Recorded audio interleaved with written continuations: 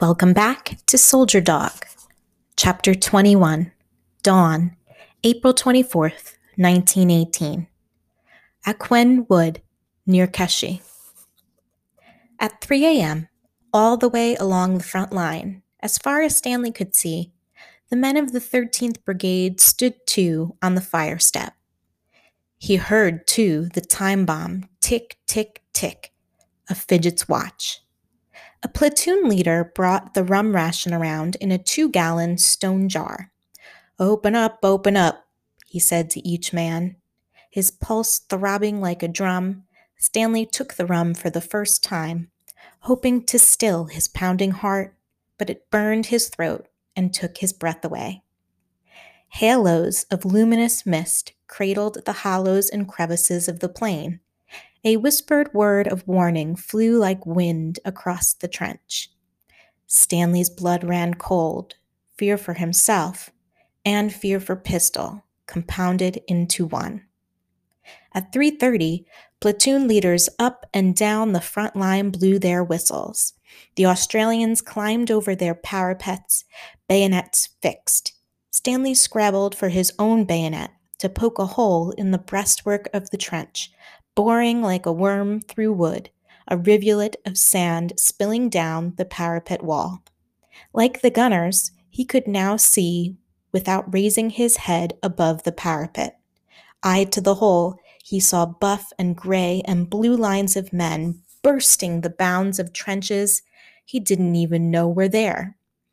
To the right, the French blue, directly ahead the Australian buff, and some English khaki. Together, guns raised, bayonets fixed, a flood of men advancing in silence. Behind the wave of attacking riflemen followed 4 signalers, 2 carrying a wire on a reel, paying it out as they went, 2 others carrying lamps, phones, and spare wires. The wires would run from the posts the advancing signalers hoped to set up back to the signal station. The heavy guns burst into fire. 3,000 howitzers! We've got 3,000 howitzers along the front! Yelled Fidget, his voice round with pride. The howitzers flashed and blazed, firing shells that screeched like a vast tearing of linen in tremendous arcs across the sky, leaving red shooting star trails till, at the top of their arc, they dipped and flashed red in a distant boom. They're forming a barrage of fire, to move along in front of the infantry, to protect them. Fidget gestured to the horrifying, terrifying, continuous arc of flame that ran for as far north as Stanley could see, perhaps 10 miles long. Fidget laughed happily. We caught him sleeping! Jerry was sleeping! At 4:45, a feeble dawn began to creep across the battlefield. Not a bird had risen to greet the day. The front was being very heavily shelled, the earth beneath Stanley shaking like a jelly, the air trembling and boiling. Seismic quavering rippled to the edge of the trench, triggering cascades of earth over his helmet. What was happening? Where was Pistol? Had the bombardment moved closer? Was it aiming for the reserve lines? It was impossible to see what was going on. The enemy might be putting down a smoke barrage. Stanley's eyes ached and stung. The heavens finally cracked. A thunderstorm crashed and rolled across the plain. Rain pounded and hammered the earth. Very lights soared like shooting stars above the Allied lines, flaring against the glistening curtains of rain. Things were going very badly. Would Pistol be sent out into this? Was Tom out there? For a few seconds, Stanley closed his eyes, then turned away. The unbearable fear, the noise, and the fear together might fracture him, split him in two. It was beyond bearing. He must think of something else to fight it off. There. Stanley bent to the streaming wall of the parapet, a crowd of staghorn beetles trotting up and down. That chalky soil, turned slippery in the rain, was now just the place for a staghorn.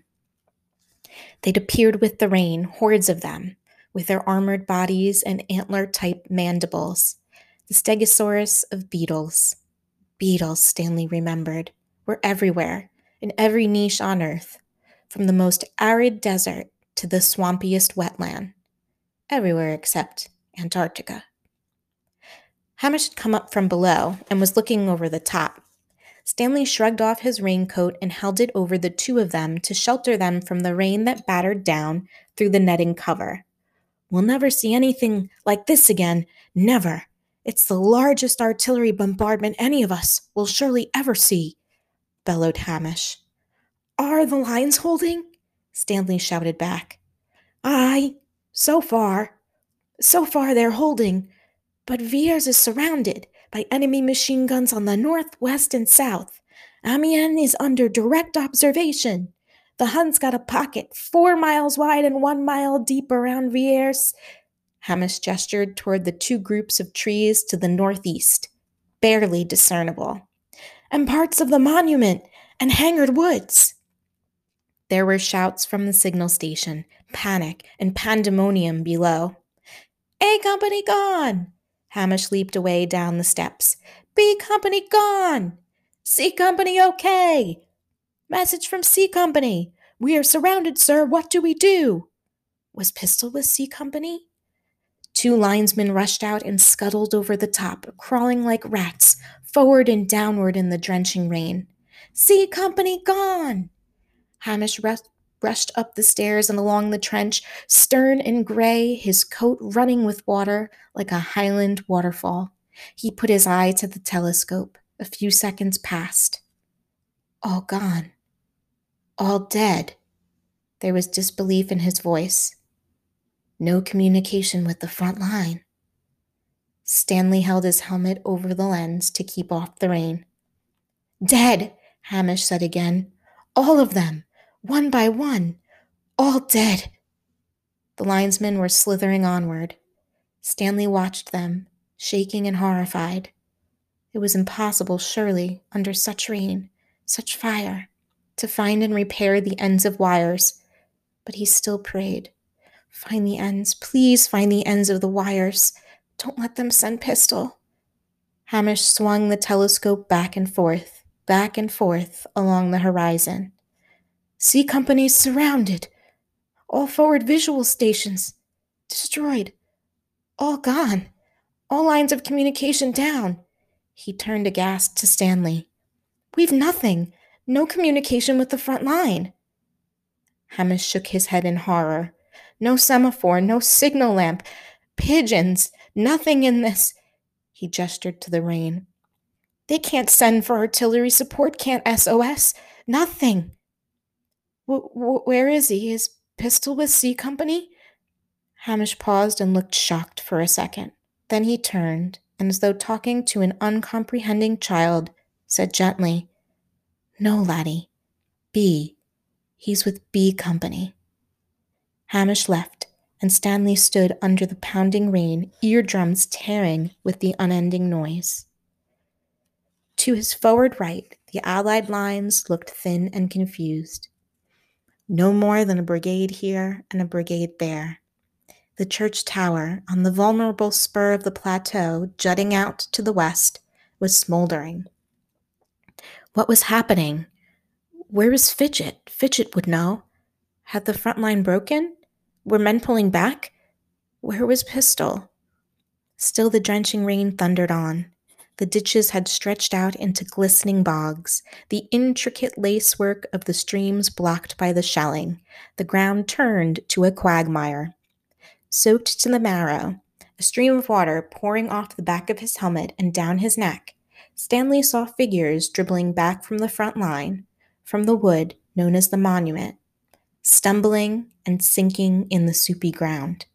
Everything was wringing wet. The sump ditch had overflown. The trench, already puddled, filled steadily. There was a frog on the duckboards. Funny how the frogs didn't mind the shelling, but the mice had the mind up and had gone underground. If he could only stop his legs shaking, his fingers, his heart shaking, Stanley thought, He could focus his field glasses on that shell hole below, the closest one, and there'd be more frogs, marsh frogs probably, 10 or 20 of them in that. Trigger, wherever he was, would be amused by the marsh frogs. Captain McManus came up. "Where's the dog? Is he not in? Please God, they'll have sent the dog. They've nothing else." He started and clutched Stanley. "Look, Stanley! He's here! He's in! He's in!" Stanley leaped. There, in the confusion of smoke and fog and the glistening curtain of rain, was Pistol, racing like a silver shadow across the greedy, gleaming morass, skimming it as easily and lightly as a bird. There was that long gray head, the commonplace dog with the laughing eyes. Stanley spun on a Catherine wheel of love and pride. There was the sudden screech of a heavy shell. "Run, Pistol, run, run," breathed Stanley. The shell dipped at its arc and crashed to the ground some 40 feet below Pistol. The ground beneath Stanley shook and rattled, the earth of the parapet cascading down, but the dog, never so much as flinched, was still running onward. "What a dog, laddie, what a dog!" Stanley pulled aside the sodden, battered Queen Anne's lace on the parapet to see.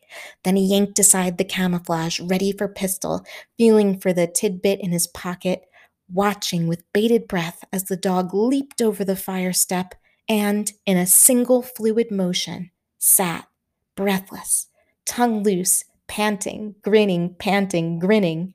There was something about this dog, this nondescript dog he'd once thought he'd never love. Something in those laughing eyes that gripped Stanley's heartstrings now like a vice.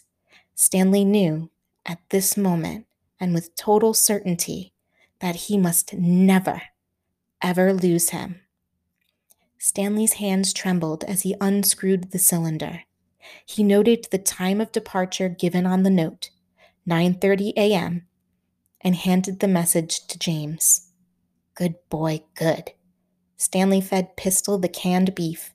James bent and patted Pistol, then, sheltering under Stanley's raincoat, glanced at the note and checked his watch. 9:37. I salute your dog, Keeper Ryder. Nearly 4 miles in 7 minutes. James looked down. From B Company, he said, then read aloud so Stanley could hear. Frontline companies 2nd East Lancs and 2nd West Yorks forced back from the monument to the north to railway station, making our way westward along railway line to northeast corner of Equen Forest. Enemy troops have taken Vierre and the monument and infiltrating the Equen Wood from the monument. All signalers and forward signal stations killed or captured. All lines of communication down. Remains of Yorks and Lancs are surrounded in the monument. Have no ammunition, no supplies. German position attacking not known. Further attacks expected. Stanley looked up at James. The East Lancs? Tom, he was with them, surrounded and with no supplies? Infiltrating the Equen? Coming here? He clutched at James's coat. The East Lancs?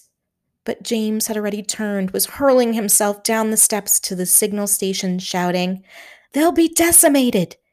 The field glasses were streaming. Stanley must wipe them, but his hands were wet, his coat sodden. Men were pouring along the communication trench to Stanley's right, crowding into the intersection beyond Fidget's Hole, collecting in the back lines. Men with no puttees and torn tunics. There were shouts that the right flank was coming back in disarray. Somewhere an officer bellowed, Retreat, retreat! Turn round and run like blazes!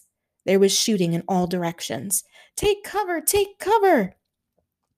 Collect mill bombs! Arm yourselves! Keep moving backwards! Take up position 100 yards back! Stanley's parapet was whipped by a hailstorm of bullets. Everyone was down on all fours in the sump water of the trench. By Fidget's Hole, men were yelling and firing. In the division of the trench beyond Fidget was a shaft crowded with wounded men, helpless and immobile, a jumble of men of all stripes. Move on! Move on! There was a screech. The earth of the parapet spewed up. Dirt rained over Stanley in avalanches. Showers of mud and metal collapsed the roof netting, shells pinging as they hit the corrugated iron cover of the signal station. Move on, move on!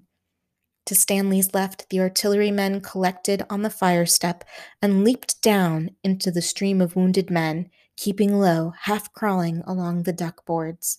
Down the trench, down the trench! Stanley hesitated. Where were the signalers? What would James's instructions be?